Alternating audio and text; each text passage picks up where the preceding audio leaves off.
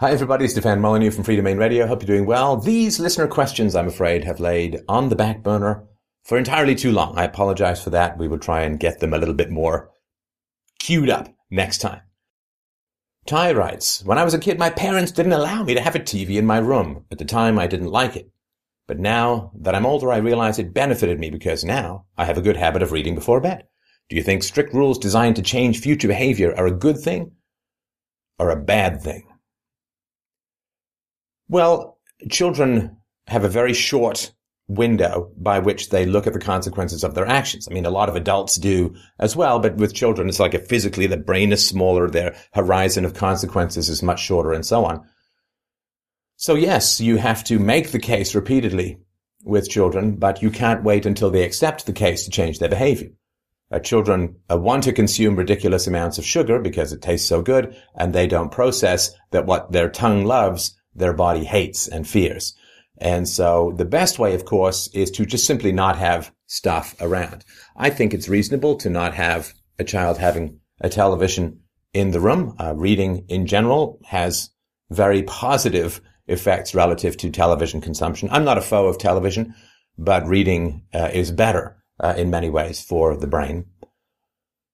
And reading, of course, you can participate in writing, but it's hard to make a TV show, I suppose. So there's an echo effect from reading. If you read great work and you attempt to write great works, your language skills are going to enormously improve. So don't have sugar in the house, don't have junk food in the house, allow treats when you're out, and simply explain to the child and make deals with the child. And I think that's important. Yeah, there are rules that are designed to change future behavior that are a good thing. And parents, I think, should be responsible for that. It is a violation of the initiation of the use of force to allow your children to engage in behavior dangerous to their future selves. And where there is not some concomitant benefit. So, for instance, if your kids are in gymnastics, they could get injured, but it's very, of course, healthy and all that for their bodies and so on. So, if you allow your kids to ride a bike, they might fall off it, but nonetheless, it's a good skill to have, and it's healthy and lets them socialize and get around town and so on. So I think, on the other hand, letting them eat 4 candy bars for breakfast every day, it does not give them an associated benefit, but merely harms their body and puts them at risk of significant health issues in the future. So you are in charge of your children's bodies, and it is your job to deliver to your children as adults a healthy body. And the degree to which this can be achieved through negotiation and through simply the prevention of not having these things around is the degree to which you should impose it. And so I have rules with my daughter with regards to food. I have rules with myself with regards to food. I have a bit of a sweet tooth. Perhaps it's an English thing. I don't know. Free dental care. Let's sugar it up, baby. So yeah, I think strict rules designed to change future behavior are a good thing. But the point, of course, is to have the child internalize those rules. There's no point having the rules external and imposed upon the child without the continuing negotiation and education to transfer those rules to internal standards within the child. Alan writes, how can a market properly deal with the issue of wage fixing and illegal collusion among businesses to keep wages down? It's a very interesting question. And there's a short answer, which I will grit my teeth and attempt to provide. And there's a long answer too, which is, wage fixing and illegal collusion and so on are all negatively charged words that are kind of framing the discussion. But let's take it at face value. Wage fixing. So wage fixing is when a bunch of companies get together in some smoky back room and say, we're only going to pay our programmers $20,000 a year. We're not, they're worth $40,000. Let's say, it's been a while since I've been in the IT field. Let's say we're going to pay them $30,000, though they are, in fact, we would be willing to pay them $60,000. That's the market going rate. But, we will only pay them $30,000. Well, there is nothing wrong with companies getting together to drive down wages. There's absolutely nothing wrong with people getting together to drive down wages. You do that all the time. Every time you say, well, it's for $5 at this store, but it's for $4 at this store, and you go to that store where you pay $4, you are colluding to drive down wages, right? Because you are going with the cheapest product. The cheapest product in many ways will flow through to lower wages somewhere, or it could be higher efficiency or many sort of things. But you are involved continually in driving down the prices of things, which has an effect all over the place in the economy. So if you're allowed to make decisions about what you like to buy and how cheaply you like to buy it, I don't see why companies can't either. You can also organize boycotts, and you can say, well, I don't like what this company is doing, so I'm going to organize a boycott. And how is a boycott different from wage fixing? A boycott is a bunch of people saying, we are not going to engage in this economic activity. And when companies get together, there could be an agreement for them. It says, we're not going to engage in the economic activity of hiring programmers at $60,000 a year. So you don't want to look at like corporations and employees as like separate moral categories. Are people allowed to voluntarily engage in trade agreements, whether formal or informal? Well, of course they are. Of course they are allowed to do that. Now, what happens if people try to artificially drive down wages is that they will create a huge vacuum for other people to come in and swoop up those employees. So the reason you pay someone $60,000 a year is because, rule of thumb, very rough estimate, because they produce $120,000 worth of value. And that doesn't mean that it's 50% profit, because of course you have to pay benefits, you have to provide them computers and a work environment and pay for their travel if they're doing that and pay for their vacations and all. So just rough rule of thumb, it doesn't really mean anything, but somebody's providing $120,000 worth of value, then you'll pay them $60,000, which is why wages are not decided by employers. Wages are decided by the value provided from the employee. That's who determines. You determine your wages, the amount of skills and commitment and integrity and hardworkingness and positivity or whatever it is you bring to the workforce. That is what determines your wages. It's not arbitrarily set by some Darth Vader row of executives. And so if you can provide $120,000 worth of value to an employer, but that employer is only going to pay you $30,000, then you will simply keep shopping around until you get a better offer. Now, one of the reasons why these cartels or collusions never work unless they can enforce it through the state, the reasons that these never work is because if you have 5 companies all willing to underbid, then the first company to break that rule and pay someone $35,000 or $40,000 is going to get huge amounts of talent at hugely reduced wages, which is why these deals are generally not public. The reason they don't sign all this contract and say, we're now going to, quote, underpay. And it's hard to say, what does underpaid even mean? If you're willing to work for it and if somebody's willing to pay for you, I don't know everyone's underpaid. Everyone would like to make $1 jillion an hour. Everyone's underpaid and everyone's overpaid because employers would like to pay you less. And that's the negotiation that you have to make. It's like saying, my girlfriend is under attractive. I mean, what does that even mean? You're willing to have her as your girlfriend, so she's as attractive as you can achieve or are willing to accept. So saying that, well, my girlfriend is under attractive and that's a problem that needs to be fixed by minimum attraction laws. That's just kind of silly. So the reason that companies don't make these deals public is it would provoke a lot of negative reaction. So they have to be kind of handshake deals that are not enforceable, which means that if it's successful, the first company to break ranks can massively scoop up the marketplace. It's like if all the tablet manufacturers said, well, we're only going to sell our tablets for $5,000 each. First of all, that'd be huge. It would create a huge vacuum for competitors to come in. And secondly, the first tablet manufacturer that was willing to drop the prices back down to 300 would gain massive amounts of market share. So there's a whole bunch of economic forces that work against these kinds of things. So I hope that helps. Vedran writes, I'm about to become a father for the second time and I will have 2 boys 2 years apart. I know you have a daughter, but as a person who has studied parenting extensively, do you have advice for raising a boy or boys? Looking back as to my attraction to you, it has been the healthy male role model that you are. Thank you. That's very, very kind.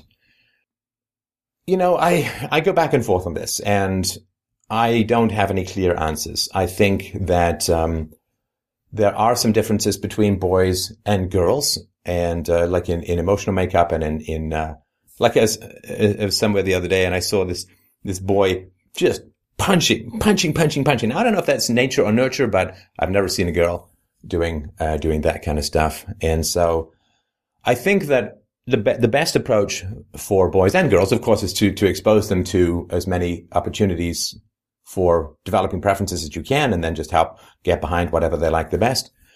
But with boys, the thing that I think men can bring to boys in particular that is really essential is make them proud of being boys, make girls proud of being girls. There's a lot of cultural and social forces that are negative and down and hostile towards boys these days. In many ways, boys are viewed as broken girls. Boy, if we could only make boys more like girls, that would be so much more convenient to the power structures that envelop us all. So tell boys, about the amazing history that men have brought, the contributions that men have made to civilization, both artistic and philosophical, technological, medicinal, and so on. And help a boy understand that he is the latest in a domino of a gender that has brought massive, massive value to the human race. And of course, say this to girls as well, and help give the boy the strength and confidence to counter the general propaganda about boys are bad. Boys are mean, let's throw rocks at them, kind of stuff. Devin writes, is the non-aggression principle like a social contract? No. Well, I guess it is in that neither of them exist. The non-aggression principle, the non-initiation of force, thou shalt not initiate force against thy fellow carbon-based bipedal frontal lobe inhabiting life form.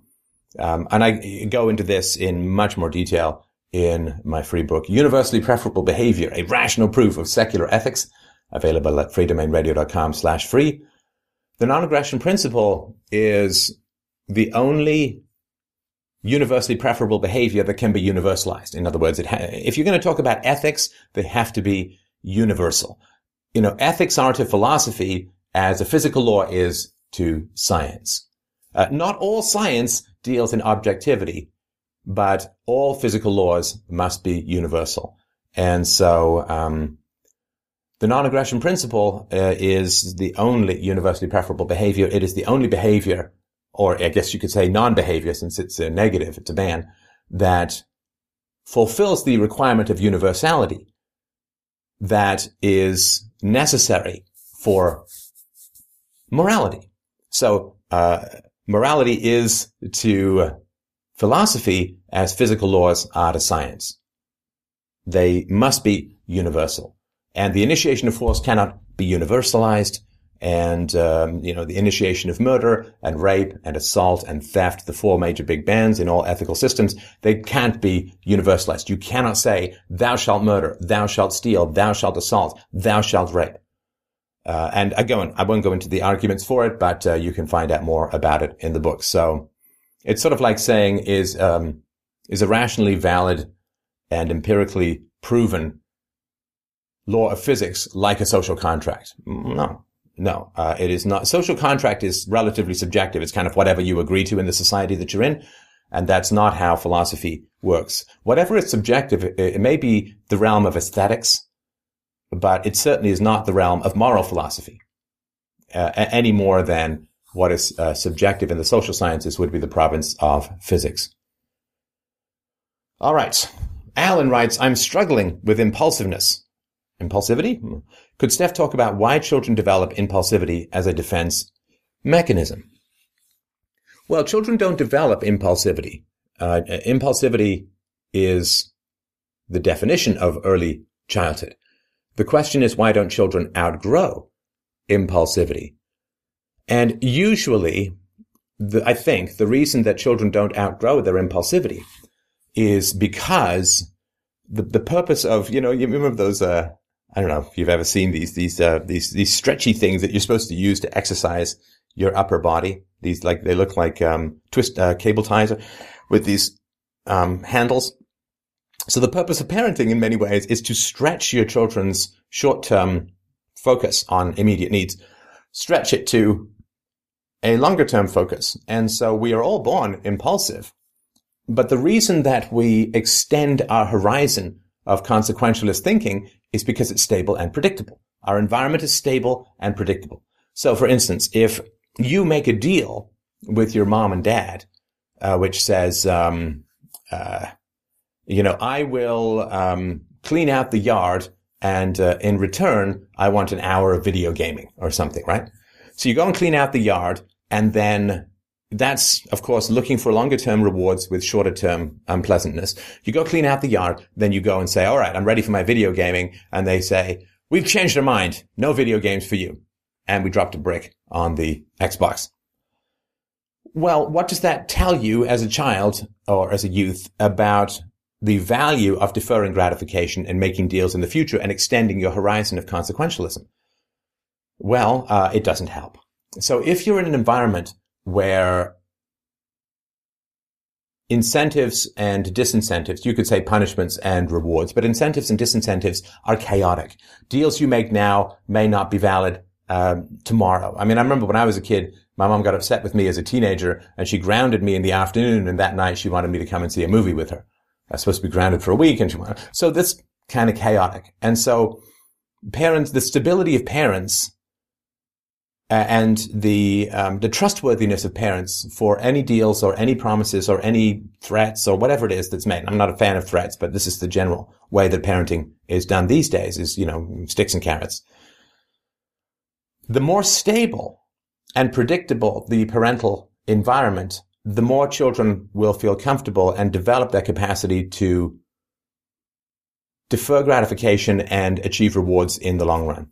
So in a way, parents need to be as predictable as physics for their children. And then I believe that children then will outgrow impulsivity. Impulsivity is, I have to grab it now because I'm in a situation of chaos, right? If you've seen Indiana Jones and the the first Indiana Jones, Raiders of the Lost Ark. So at the beginning, Indiana Jones is trying to get some icon, and he puts a bag of sand on it, but it doesn't work, and he has to flee. It's a spoiler, I know, but it's the first 5 minutes of the movie, and the movie is 1,200 years old. So then he runs, and he just grabs, and he reaches out and grabs his hat, and that's very clear, and it's not exactly impulsivity, but it's not long-term. He tries a long-term planning thing. Oh, if I replace this idol with a bag of sand, then I'll be fine. I'll get out really gracefully and look around and pick up all this cool stuff and look for treasure. But because the ball starts rolling and the spear starts shooting, he's got to just run out, and he grabs his hat and flees. Well, that's because he's in a situation of chaos and danger, and so he just impulsivity. And impulsivity works really well in certain situations. I mean, if you're in hand-to-hand combat in wartime, impulsivity and going with the flow and so on is usually a very good idea. So impulsivity to me is something that we're all born with, and we don't outgrow it if the environment does not support outgrowing impulsivity. In other words, if it's not beneficial for you to outgrow your impulsivity because you can't trust things in the future, then you generally won't. So, can there be such a thing as anarcho-socialism? This guy tells me he is an anarcho-socialist. He hasn't defined that yet. Please correct me if I'm wrong. But doesn't socialism require a state? And doesn't anarchy imply private property rights? Or maybe it doesn't. Apparently there are so-called primitive populations living without private property rights, or so I'm told, and without a state. Well, sure, and there are lizards who live without a state, but we would not call them ideal anarchists. Protozoa, I believe, and my gut bacteria also work in the same way. Well, it depends what you mean by socialism. If by socialism you mean the forced redistribution of wealth from those according to their means and to those according to their needs, then you need a state to effect that transfer. You can go around and convince everyone you got to give up 50% of your income, give it to a giant agency which will keep 80% of itself, and use the remaining 20% to buy votes and lock the poor into a permanent underclass of endless poverty. But that's going to be a hard case to make. From each according to their ability, to each according to their needs, is an accurate description of parenthood, particularly when your children are young. My daughter did not earn her keep, and still does not. I mean, she does some chores now, but she doesn't earn her keep. And so one of the reasons why socialism is appealing to people is it mirrors the family. And to some degree, it mirrors the tribe when we were like 50 or 100 people. When the young fertile women would be endlessly pregnant and would not be able to contribute much to the tribe, pregnant, breastfeeding, whatever, right? And so the men or the older women or the younger women, the girls would go out and get resources and give them to the women who were raising the children. And so at a personal level, from each according to their ability to each according to their need is perfectly valid. If you have a working woman and a stay-at-home dad, then she goes out and gets the money and he takes care of the household and the children. So it's her ability and it's the children's need, and the need is for the father, and the father needs resources as well, and so on. So if you confuse the state for the family, then socialism is going to seem appealing to you, because all families are fundamentally, with children in particular, but all families are fundamentally socialist. Most families are fundamentally socialist. I mean, it's not all, but most families are fundamentally socialist. And the degree to which we confuse the state for parents is truly astounding. Astounding. And it does not speak well to the degree of aggression that parents use in raising children, that they're so easily confused with the predatory violence of the state. So yes, you can perfectly have anarcho-socialist if there's a group of people who want to get together and all pool their money and take it from, or pool their resources, or pool whatever they've got, give it to those who have need and take it from those, or those will voluntarily provide it. Perfectly fine. Perfectly fine. My daughter lives in a socialist paradise, so to speak. But if you're talking about a state-run initiation of force redistributionist system, then you can't do it. All right. In your opinion, writes or asks Matthew, would a free market alleviate or exacerbate the effect of property investors, landlords, pricing other people, those wanting to buy their own homes, out of the real estate market? These questions, like I understand where they're coming from, because everybody has their particular wrinkle based upon history and experience of concern about the free market. But it doesn't matter. I mean, these questions don't matter. And I don't mean to imply that they're not important to you, but I just give you an analogy, hopefully. Let's say we had a society where the government forced everyone to get married to whoever the government chose. You would be assigned a spouse and you'd be forced to marry that person and live with that person and have sex with that person and so on, right?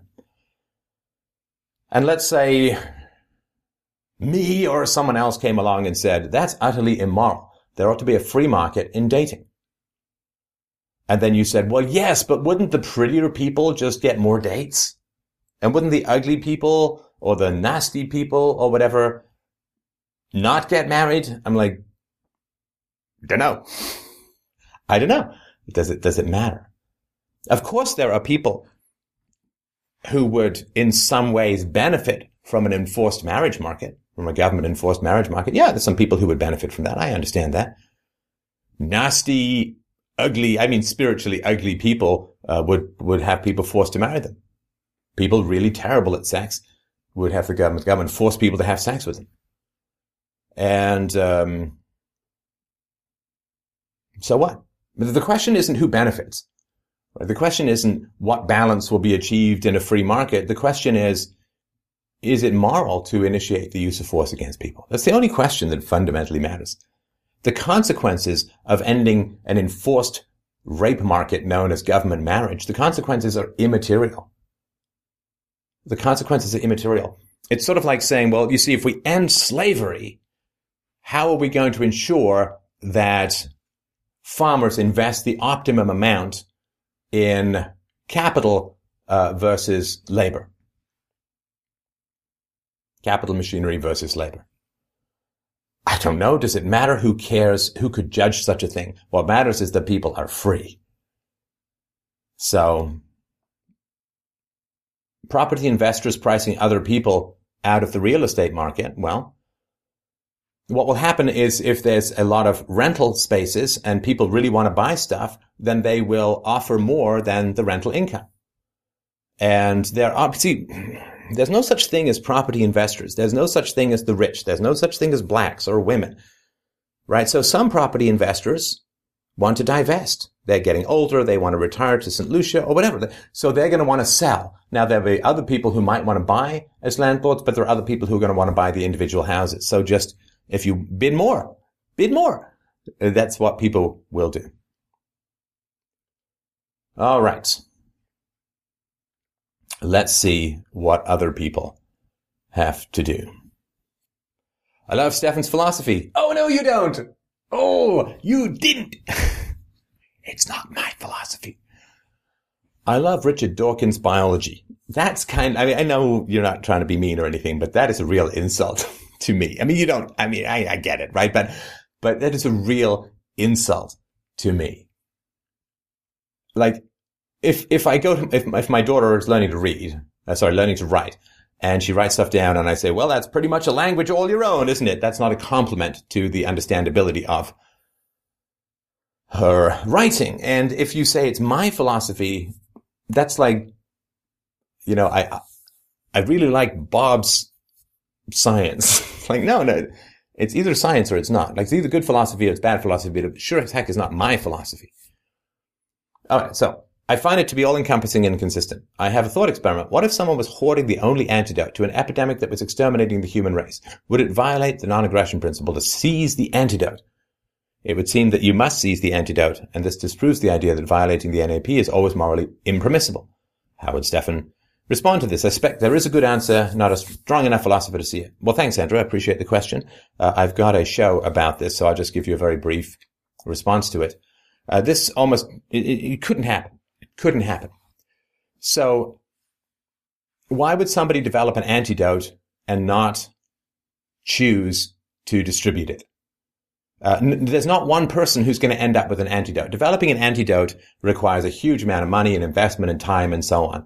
So there's not one individual who's going to develop all on his own some antidote and end up in possession with that antidote. It's going to be part of a larger entity, whatever corporations look like in a free society. Not like now, but who knows? So there's not one person who's going to end up with this antidote. Now, people will pay, of course, to save the human race, right? People will pay huge amounts of money. I mean, if something's going to kill me, I'll give every last dollar I have to save myself, because money doesn't help me in the grave. I'll go into debt and so on. So the amount of money this person would receive would be nothing short of the entire wealth of the planet, so to speak, right? So that would be enough for them to release the antidote. If the person were mentally insane, well, that's a different matter, right? So if no amount of money, unless you can bring me the beating heart of a unicorn, I'm not releasing the antidote.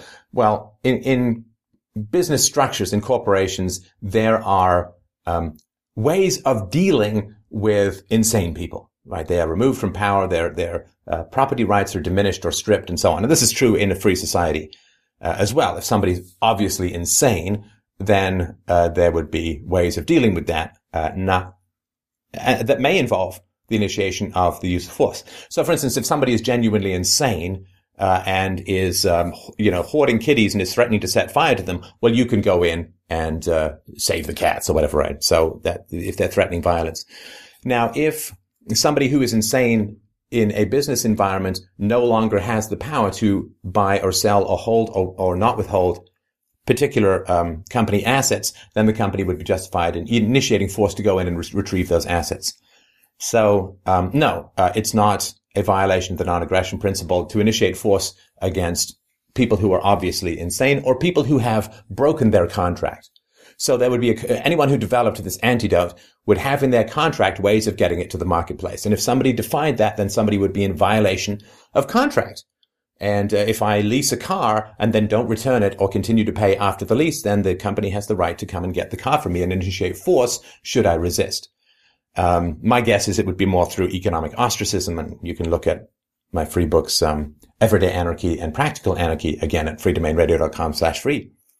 But if somebody's breaking contract, you can use force against them.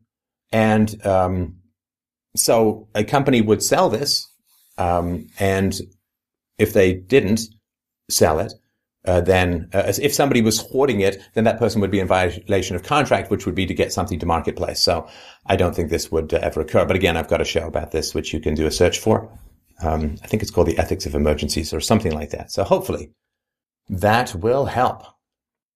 I've always admired, writes Anthony, Ron Paul's non-interventionist foreign policy. I personally see Obama's foreign policy as about the closest I've seen to this. What would you say about his hands-off approach? And could you see a guy like Rand Paul, if elected president, continuing this? Or are we forever the world police? Thanks. I listen to every podcast. Well, I'm glad that you are now part of that which you have been consuming. You are making your own levels. So Obama's foreign policy, I would not consider myself at all an expert on Obama's foreign policy. I know he's been winding down some wars. I know that he's thawed relations with Cuba and so on. America will not forever be the world police. The only way to imagine that is to have a very narrow view or a very narrow understanding of human history. Nobody has remained the world's police. Rome did not remain the world's police. England and Germany and France did not remain the world's police, though all strove in many ways to try to achieve that. You simply don't remain the world's police forever. The hands-off approach for foreign policy is not related to foreign policy. The hands-off approach is the non-initiation of force, as I may continue to beat that drumbeat. It's the non-initiation of force. A non-interventionist foreign policy would mean not selling arms overseas through the government. It would mean not sending foreign aid to countries, mostly Israel, but other countries as well. It would mean reducing and eliminating trade barriers with other countries, because everything where the gun ends up overseas or is pointed at someone overseas is an interventionist foreign policy. It would be to get out of NATO, to get out of entangling alliances, to withdraw from the United Nations, and so on. And this is called isolationist, which is weird when you think about it. Like if there's some serial killer who's out strangling hobos, but one night he stays home and bids for, rope on eBay, well, he's an isolationist serial killer. It's like, no, actually kind of happy that he's home. He's kind of happy, he's trading, I guess, but at least he's not out killing people. And there are estimates that American foreign policy since the Second World War has resulted in the death of tens of millions of people. So having a purely defensive military, which is extremely cheap, particularly for a country like America, bounded as it is by two huge oceans and friendly neighbors more or less to the north and south, at least until Canadians become the friendly cannibals that is in the heart of every Canadian. So it would be the non-initiation of force as a principle as a whole. But the amount of work, of course, closing down all of the bases in Germany, Okinawa, Japan, and so on, the 700 plus military bases the US has around the world would be pretty important. Changing to the gold standard or to some sort of Bitcoin founded standard or some sort of cryptocurrency standard, which could not be inflated, would also be a significant part of withdrawing from foreign policy. None of that is about to happen in the United States. So I would not assume that it would be something that any particular politician could approve of at the moment. So I hope that helps. Let's do one more and see if this makes sense. It would be great if you could ask Stefan, writes Mitch, what his process of acquiring starting capital was and what his biggest challenge was in doing so. I'd also like to know how he dealt with his challenges. Well, this whole thing, if you build a better mousetrap, the world will be a path to your door. What that means is if you can provide value to people, then people will want to do business with you. And so, acquiring starting capital, I co-founded a company and grew it and worked there for, I think, 7 or 8 years, and then was involved in other ventures of various sizes. And you don't acquire starting capital, you provide return on investment, right? What you do is you say to people, give me $10,000 and I will grow that business and I will return to you I can't remember, the initial investors in my company made like 8,000% ROI or something like that, if I remember rightly. And so you're not taking money, you're not acquiring capital, you are planning on returning capital. It's not food that you're going to eat, right? It is something that you're going to grow and return. So if you think of it as acquiring capital, you won't get very far. But if you think of it as, here's an offer you can't refuse because it's so positive. So then you need to do the market research, and you need to figure out how big the market is, what the competitors are, what their size is. And you just need to work out how, in fairly significant detail, how you're going to provide a return on investment to the people who acquire you money.